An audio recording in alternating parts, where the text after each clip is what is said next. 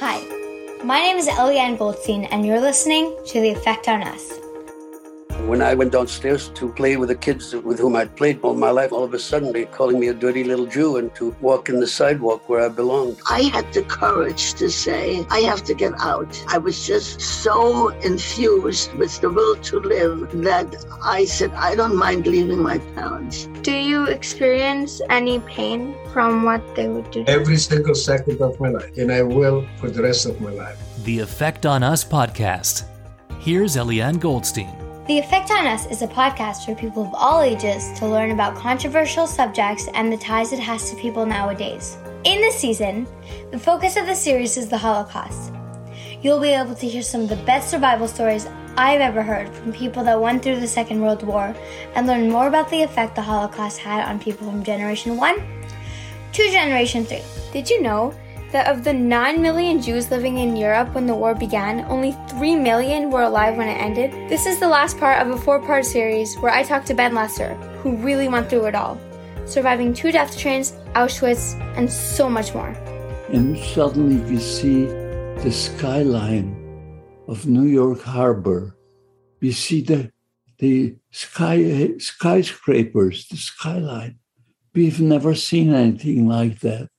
We come to New York Harbor, beautiful, and they started to unload us. And my sister Lola and Michael and Tashi were all waiting. They couldn't even get into the waiting room. There were so many people, so they waited by the door outside the waiting room. And I looked around in the waiting room, I couldn't find them. I started to get worried. And then suddenly I noticed them. And that reunion, and my God, coming to America, what a good feeling it is. What a good feeling it was. We're free people in the land of the free. So what happened in America, I think I will continue in a little bit longer. I lived with my sister Lola, and I went to school, night school, but I had to work during the day because we needed the money to make a living. So Lola and Michael were Orthodox, their religion, Jewish Orthodox. I also was brought up Orthodox, but after the war, I lost my religion. I believed somewhat, but not as strong a believer in Judaism as my sister and her husband, Michael.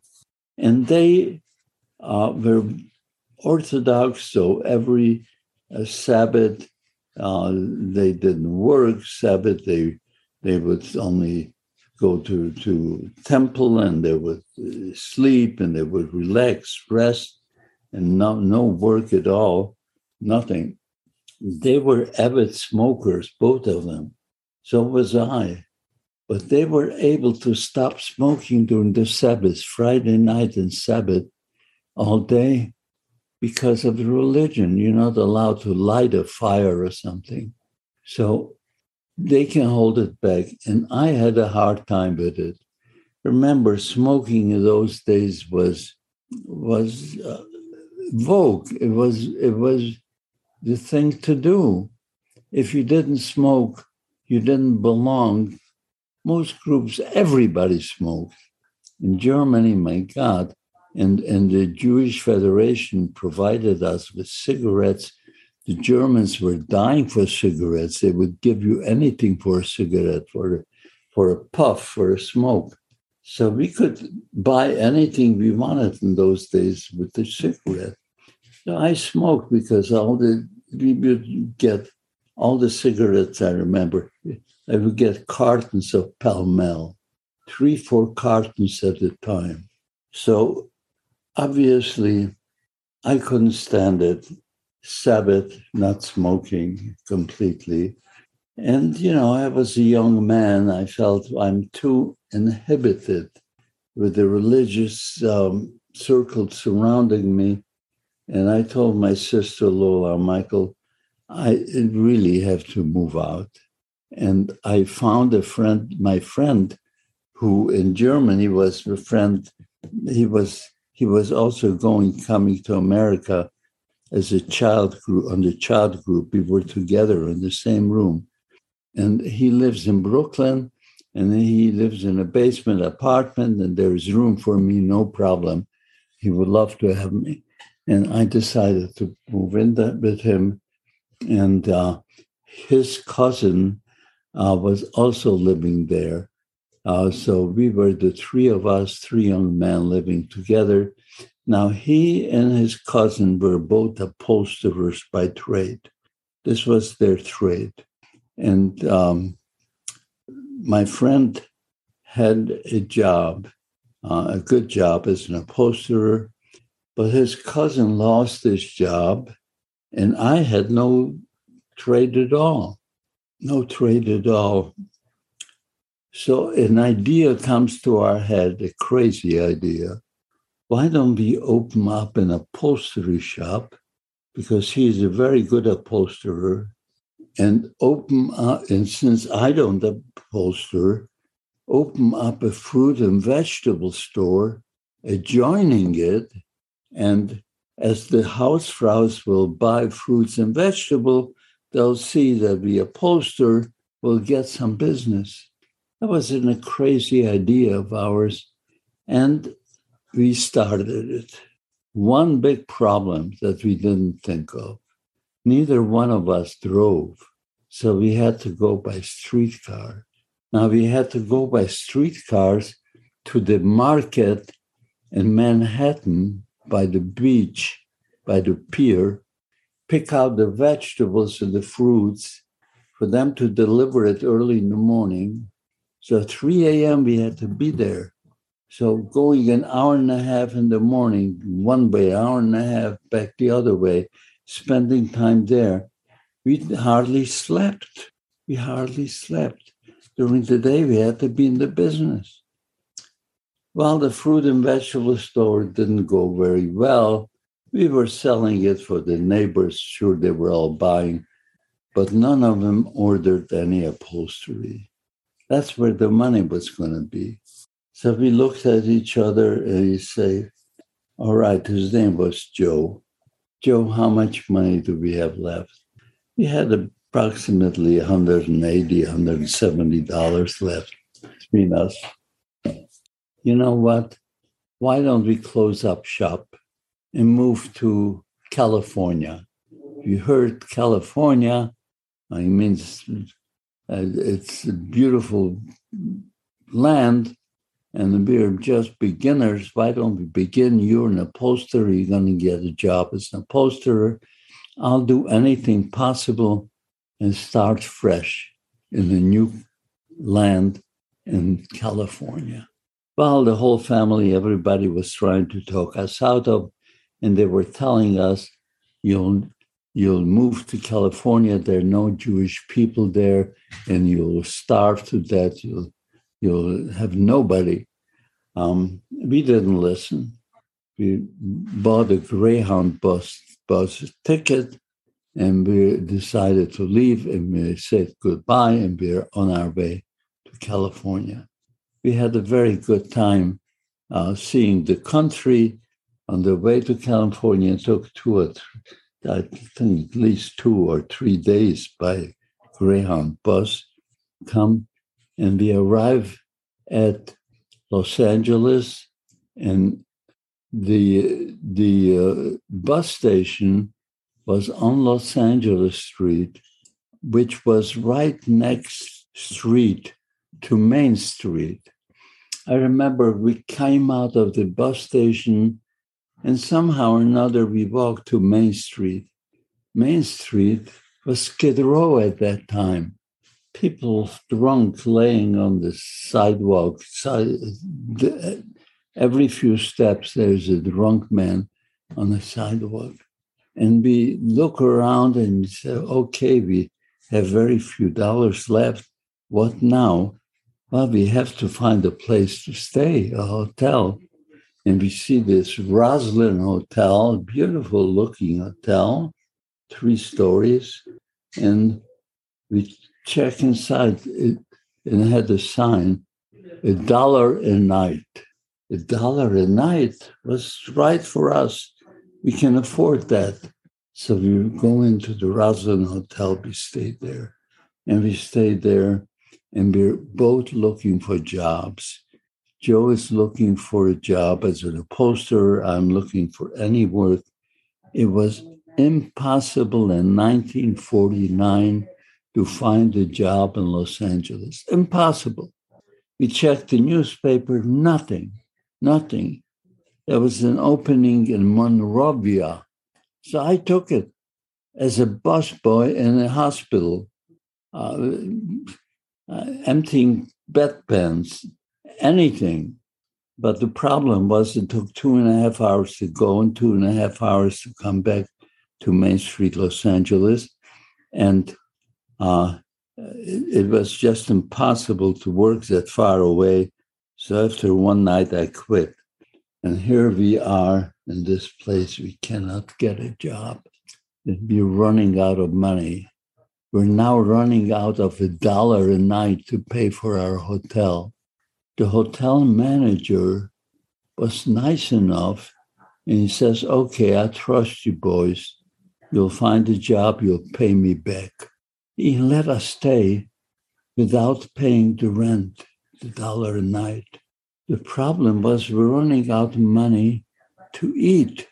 Now we started to hug, to pawn our clothing, our coats, our jackets, our watches. I had a ring, anything to get $1 so we can eat.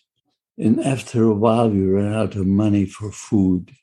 Now, we usually ate at a cafeteria, which was only maybe half a block away from our hotel, called Clifton's Cafeteria on Main Street in Los Angeles. And we would eat there usually. Now we had no more money. So we would eat and fill our pockets with money. And one day, usually we would fill our pockets, pay for a cup of coffee, and then my buddy would eat from the foods that I had in my pockets. The next day, he would go in, fill his pockets, and pay for a cup of coffee. This went on for about 1 or 2 weeks. I don't even remember. We were ashamed. We were afraid. What's going to happen if they find out? They're going to jail us. And we felt terrible for doing something like that, but we had no choice. Anyway, one evening, all we were left with it was about 30 cents. I tell my friend, I said, Joe, I feel terrible. This is one night I really feel like praying. There must be a Jewish community somewhere in Los Angeles. And he agrees with me. He felt the same way. So he says to me, okay, let's find out. And we found out that in Boyle Heights, there's a Jewish community. So we board the bus, the green car, streetcar, going to Boyle Heights. We only had 30 cents between us. The fare was 20 cents each. The conductor comes over and we tell him the story. We pull him aside, we tell him the story. We're so sorry, we only have 30 cents between us and we have to get to this Boyle Heights, wherever it is. Please don't let us ride. So he felt sorry for us and he only punched one ticket for 20 cents. Now we're left with 10 cents. He let the second person ride free.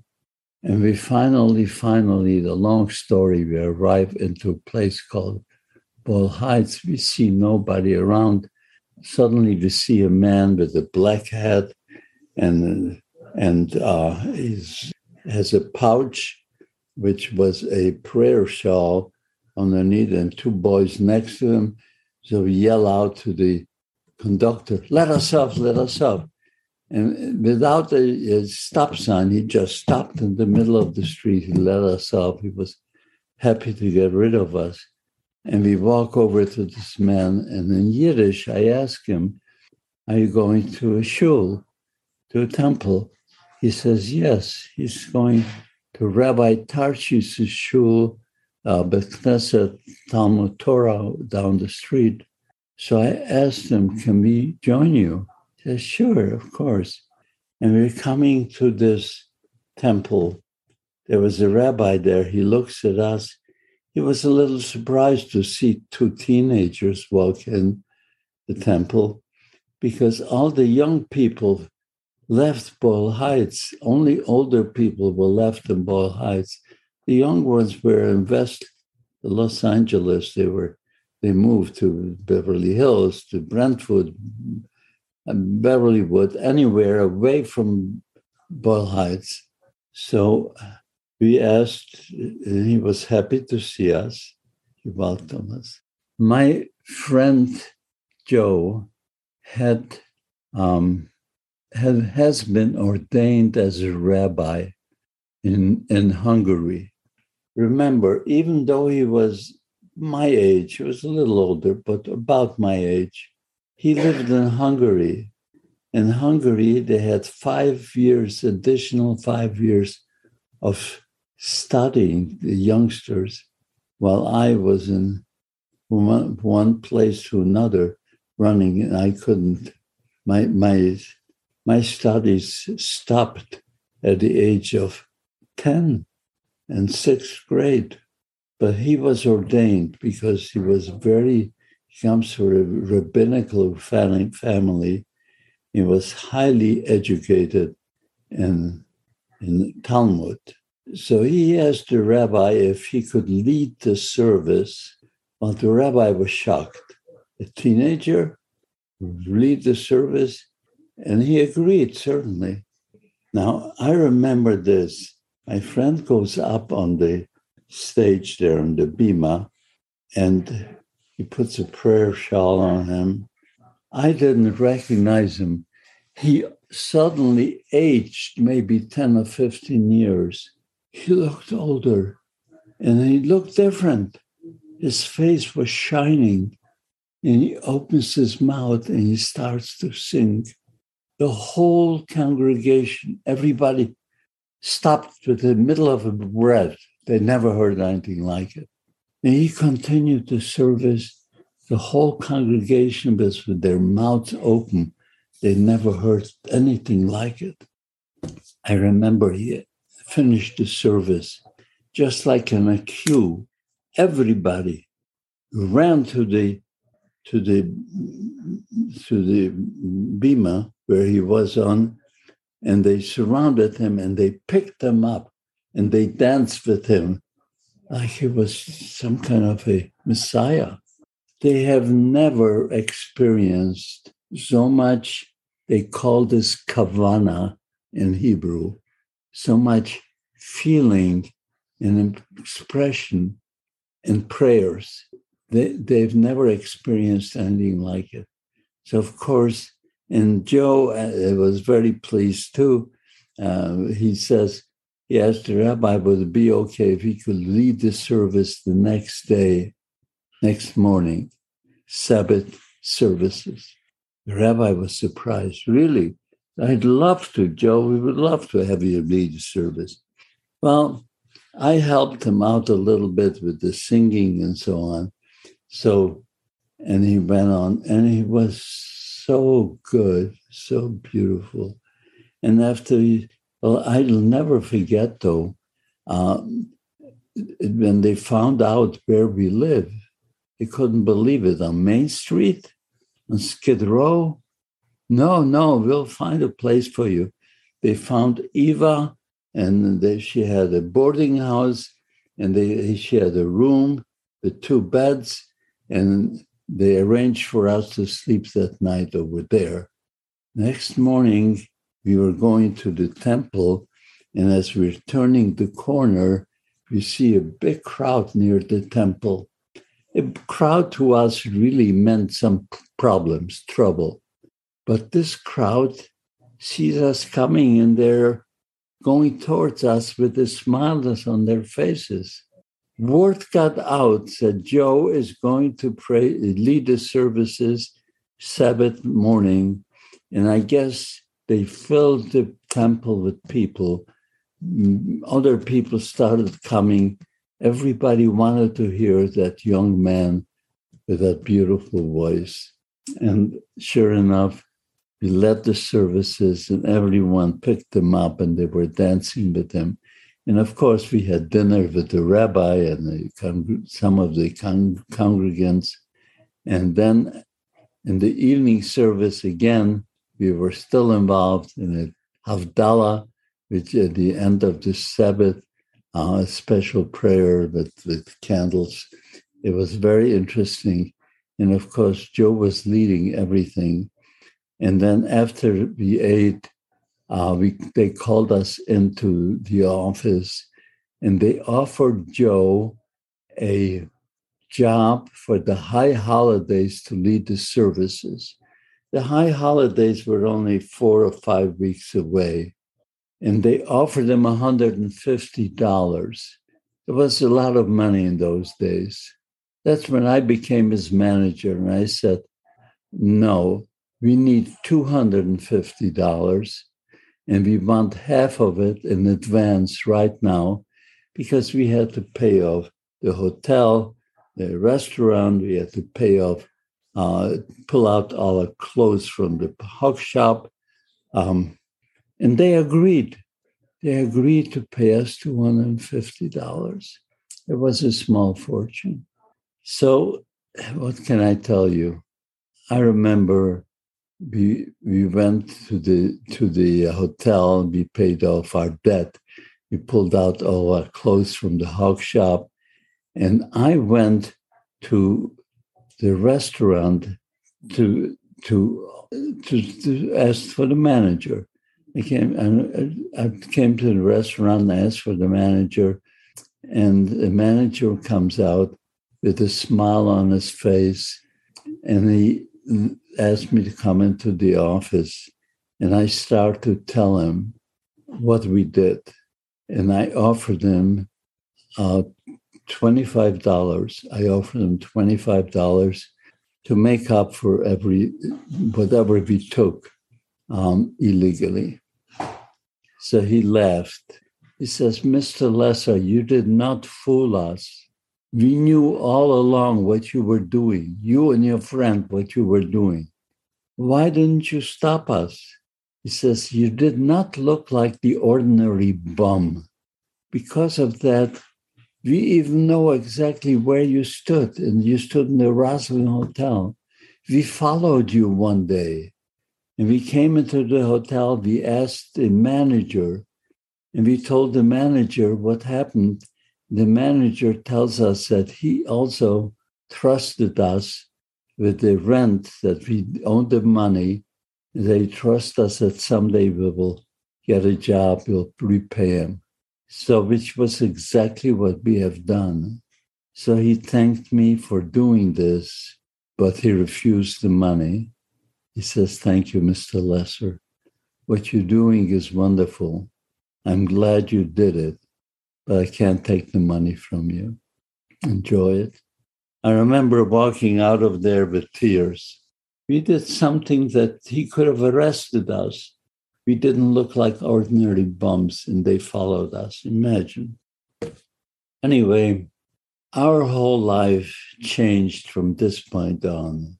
I'll go a little further.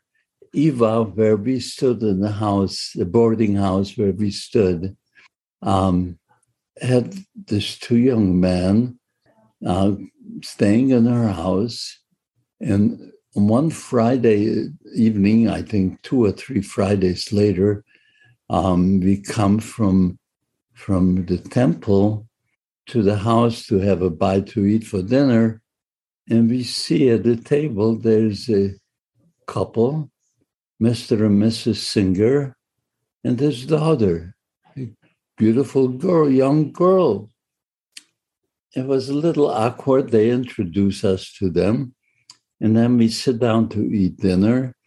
I happened to be sitting right next to this young girl. Her name was Jean, and I'm sitting next to Jean, and we're eating, and we started to talk to each other.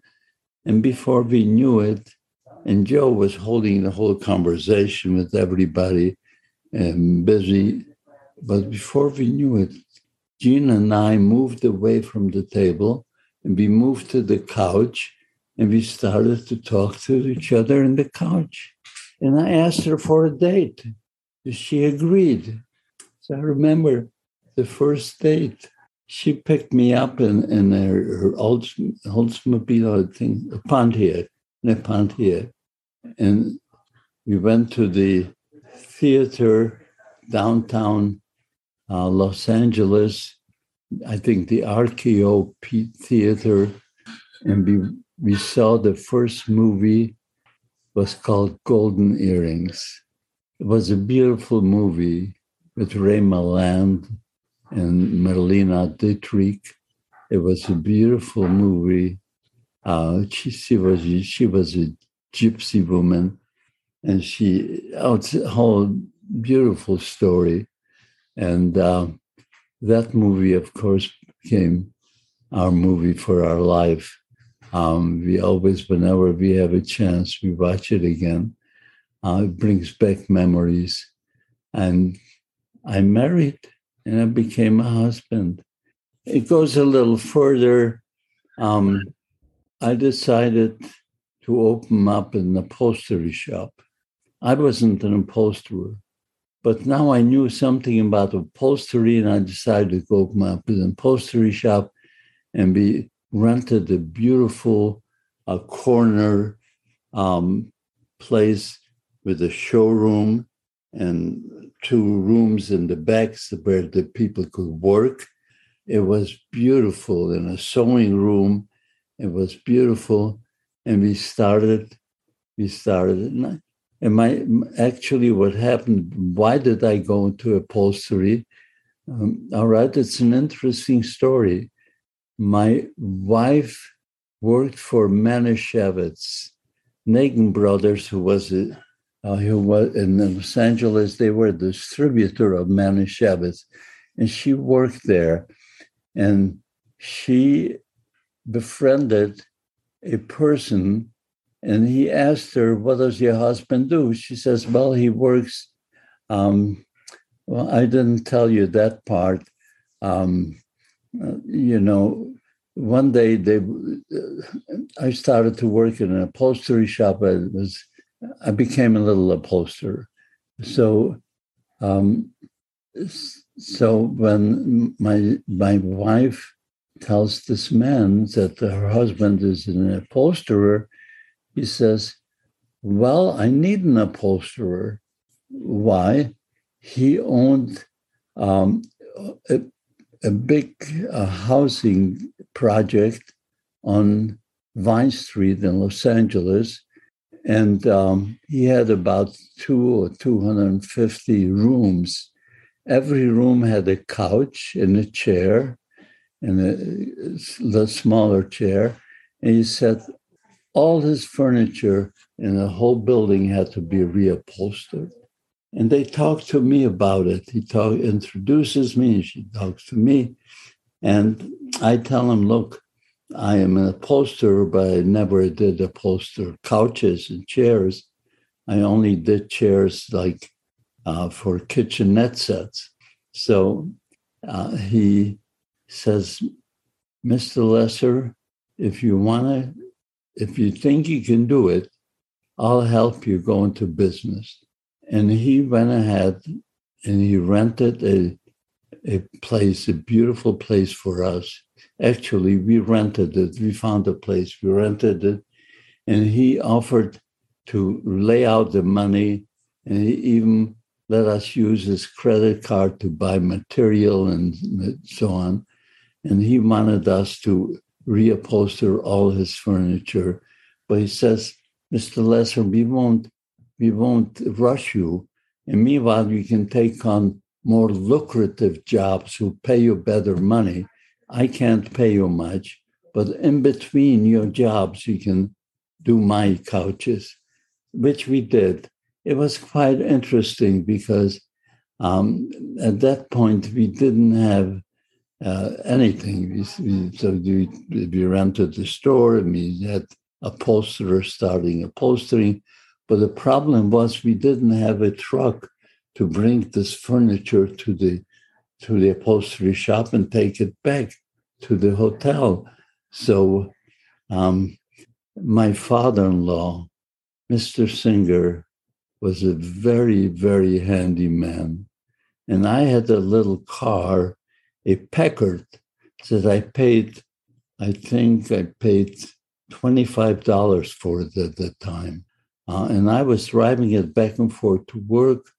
And he took the Packard, he cut it down, he made a flatback on it, so it became a truck.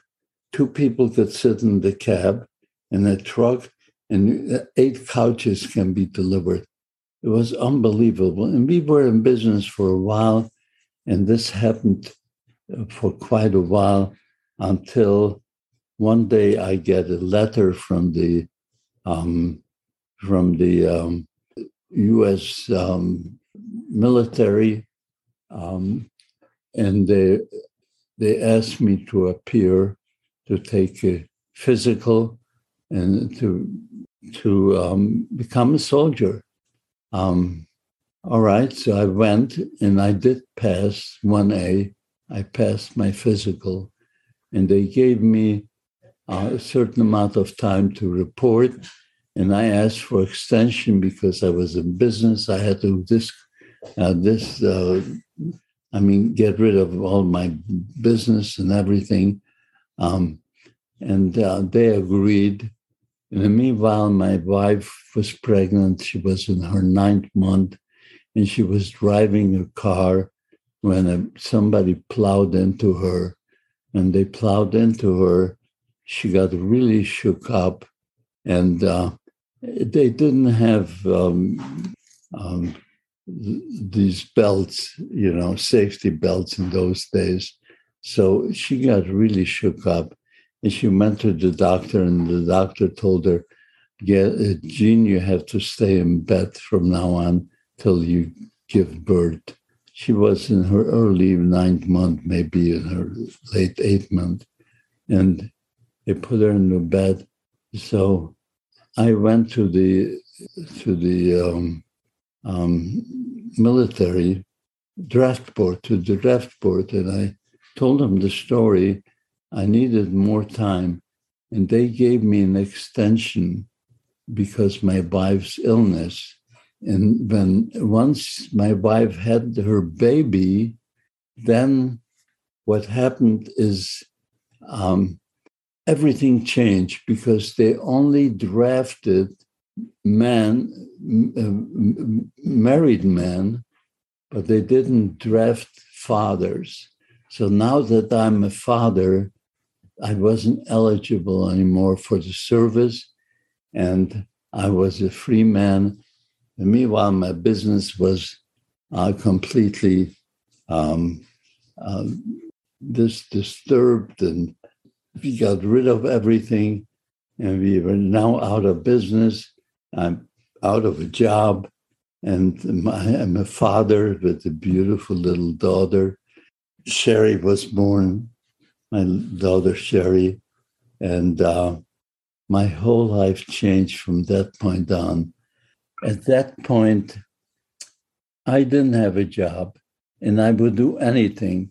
So I started driving a truck for Manischewitz, delivering Manischewitz merchandise through Nagin Brothers.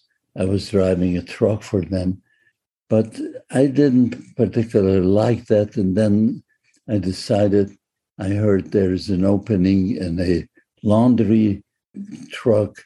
I decided to change job to be a laundry man, and I had a beautiful route, and I was making good money until one day I meet a driver next to me. We're eating lunch, and another truck is a UPS truck. So I decided to talk to him, and I tell him how much I'm earning, and he tells me what he is earning, much more than I, and he's very happy with his job as a UPS driver. So I decided to go to UPS. Actually, I was only the third Jewish person that UPS ever hired in Los Angeles, anyway, in California. So they hired me, and I was the only survivor. And once I worked for UPS, a lot of interesting things started to happen. First of all, UPS had a system, they had an incentive system that they sent a time study man with you for 2 or 3 days on your route. And he studied everything you moved. If you read a label, how long it takes to bend down, how long it takes to lift up a package, how long it takes to walk each step, how many steps stairs up and down, how many steps to the delivery service, and how long it takes to deliver, and how long it takes to get a signature from the other people, how many steps down. Everything was time study.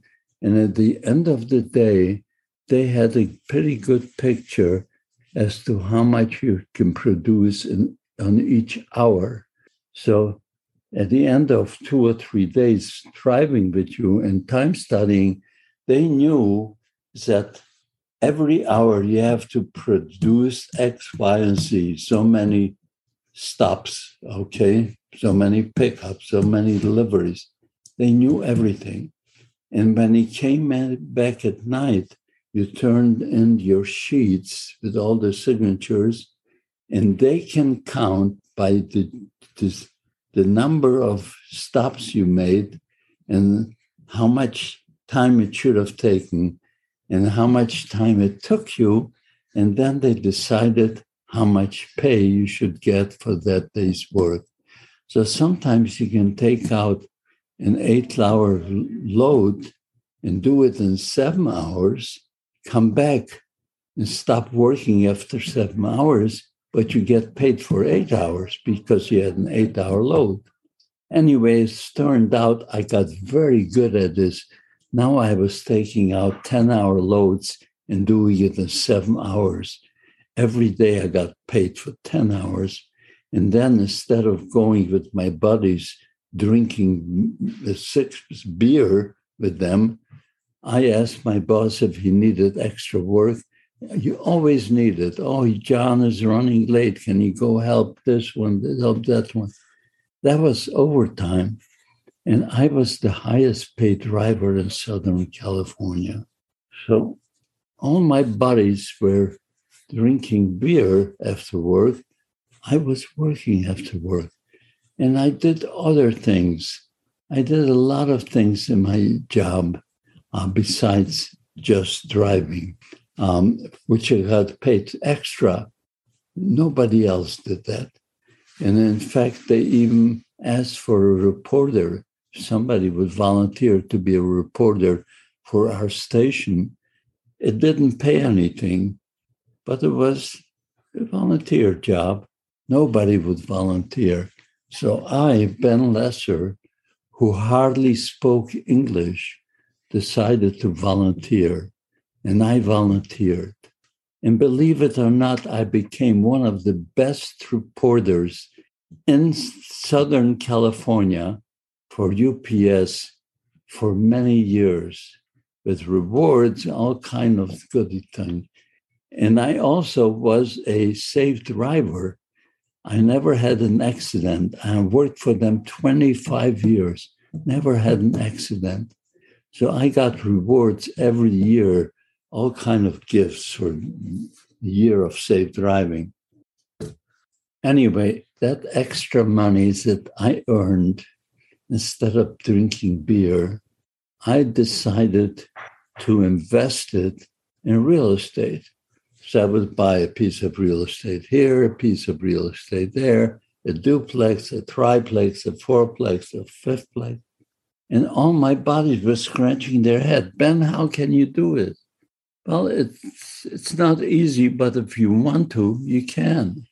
And they were satisfied with whatever they were earning. I wasn't. And in the meanwhile, I had to educate myself. I was self-educated. Every night, my family would insist on it. And I would go into the den, they would lock the door, and I would study. I would go to night school. I would go to night college, and I would pass the dean's list one semester after another. I wanted to learn. It's not like you go to school because you have to go to school. No, Ben Lesser is trying to catch up. I didn't go for diplomas. I just wanted the knowledge. I just wanted to know. And I learned enough where I was satisfied with myself. After working 25 years for UPS, I decided I'd like to go into real estate. I was now already accustomed to real estate. I was buying real estate, and I was fixing real estate and working UPS and real estate. And I liked that profession. I decided, Ben, you're going into real estate. 25 years, I have to leave UPS. So how am I going to compete with real estate offices, Coldwell Banker, Prudential, all of these big offices? Here comes Ben Lesser. He wants to compete against these. Who am I? And it's bothering me. It's bothering me. I have sleepless nights. How can I possibly compete against these people? I got my real estate salesman license, and I was working already part-time in a real estate office, Fay Gould Realty. I was working part-time there. And my wife, Jean, felt sorry for me, so she got her license also as a saleswoman, and she helped me keeping open house on Sunday. And here on weekends and weekends nights, I'm going to school and I'm working, and I have to become a realtor. I have to learn, pass my broker's test. And I have to learn to become a broker. I have to learn all these things. One night it comes to me. Suddenly I wake up. Ben Lesser, you were a reporter for UPS, and you were winning awards for it. You were good at it. Why can't you write a column, all you need to know about real estate, questions and answers, and see if you can get it into a newspaper? That morning, I ran to the closest newspaper, which was the Reporter, a throwaway paper on 3rd Street, not far from our house. And I asked him, do you have anyone writing about real estate in your paper? He says, no. He wanted a lot of money. I wanted the column in there. I wanted the double column, in fact. He wanted a lot of money. I says, okay, I'll pay you that as long as I am exclusive. I don't want any other realtors advertising in your paper. He agrees. And he gives me a double column with my picture on top. All you need to know about real estate questions and answers. And I had a disclosure that I am not an attorney. If you're going to act on any of my advice, be sure to contact your attorney for permission before. And it went, and it went, and it went. And after about a couple of months, letters started to come into the house with questions, and I had to answer them. And before you know it, the letters got so much that the real estate lady couldn't bring it upstairs anymore. She came to the steps and she whistled, and I had to go down, pull it upstairs. We emptied those sacks full of letters, And we now had to categorize them because we couldn't answer each letter anymore. So we had to categorize them. I remember my wife and I were sitting on the floor every evening and categorizing these letters to answer all these questions. 1 year, 2 years, and it was time to open up my own office. But who is Ben Lesser? I was still having sleepless nights. Who knows me? My daughter, Sherry, finds a place on 3rd Street. And it was an interesting place. It had a store in the front and a store in a room behind it. And it had another 2 rooms after that. So I liked it because it's room to expand. I liked the idea, and we rented it. We put up a sign, a big sign, Ben Lesser and Associates. At this point, I don't have an associate yet. But I had to do something that I hated to do. That is called farming.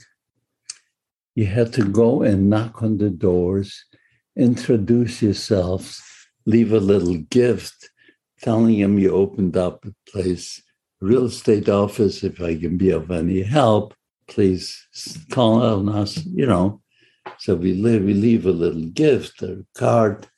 But I hated to do that because I remember the Fuller Brushman would come and ring the doorbell every time I was studying in the den. And he interrupted me. And here, I'm going to be doing the same thing to other people. I hated that idea. But I remember the first house I went to. I come to the house, I ring the doorbell, nobody answers. I felt better, relieved, scratched this one off, and I started to walk away. And as I'm walking away, the door opens up. So I turn around and I walk back. And as I walk back, I come close to this lady. She says, "Aren't you Mr. Lesser?" I says, "Yes." "Mr. Lesser, I read your column all the time. Come in. I love it. I made a friend. Suddenly, out of nowhere, I made a friend. And she didn't know what to do with me. I'm a real estate expert who is making house calls. That's what it sounded. And everywhere I went, the same thing. They recognized me. They didn't know how to treat me, what to do with me. So needless to say, I was getting the listings. And before you knew it, you saw signs, Ben Lesser and Associates on lawns, a lot of places. And Coldwell Banker and Prudential, they're scratching their heads. Who is Ben Lesser? One day, Coldwell Banker's manager comes to my office. He says, "Ben, I'm going to give you the top office on our 7th floor overlooking Beverly Hills. Please come to me." Of course, I wouldn't. And this is how it happened. And before you knew it, you saw Ben Lesser signs for sold signs for sale signs, sold signs for sale signs, all over our neighborhood. And agents started to come to us. And I was very particular which agent I would take in. If I took him, they had to abide by my rules and regulations. And a real estate agent, you can't tell them what to do because they're independent contractors. The minute you tell them, they become employees. No, but my way of doing business is you do it my way or you don't come to me. And many of them walked away. They thought I was crazy with all the things I wanted them to do. But little by little, they all started to come back because the neighborhood was full of Ben Lesser signs. And thanks God, I succeeded. One day, they called me into the office, and I see the big shots from all over UPS there. I figured, well, what's going on? Are they going to fire me? Then I figured, well, they don't need all these high big shots to fire me. Anyone can fire me. And I see smiles on their faces. And then my manager comes down. He says, Ben, you know, the polio vaccine, that the first polio vaccine came out, and UPS was honored to be the first carrier to deliver polio vaccine nationally, worldwide, nationally, at least in the United States. And it was such a big happening.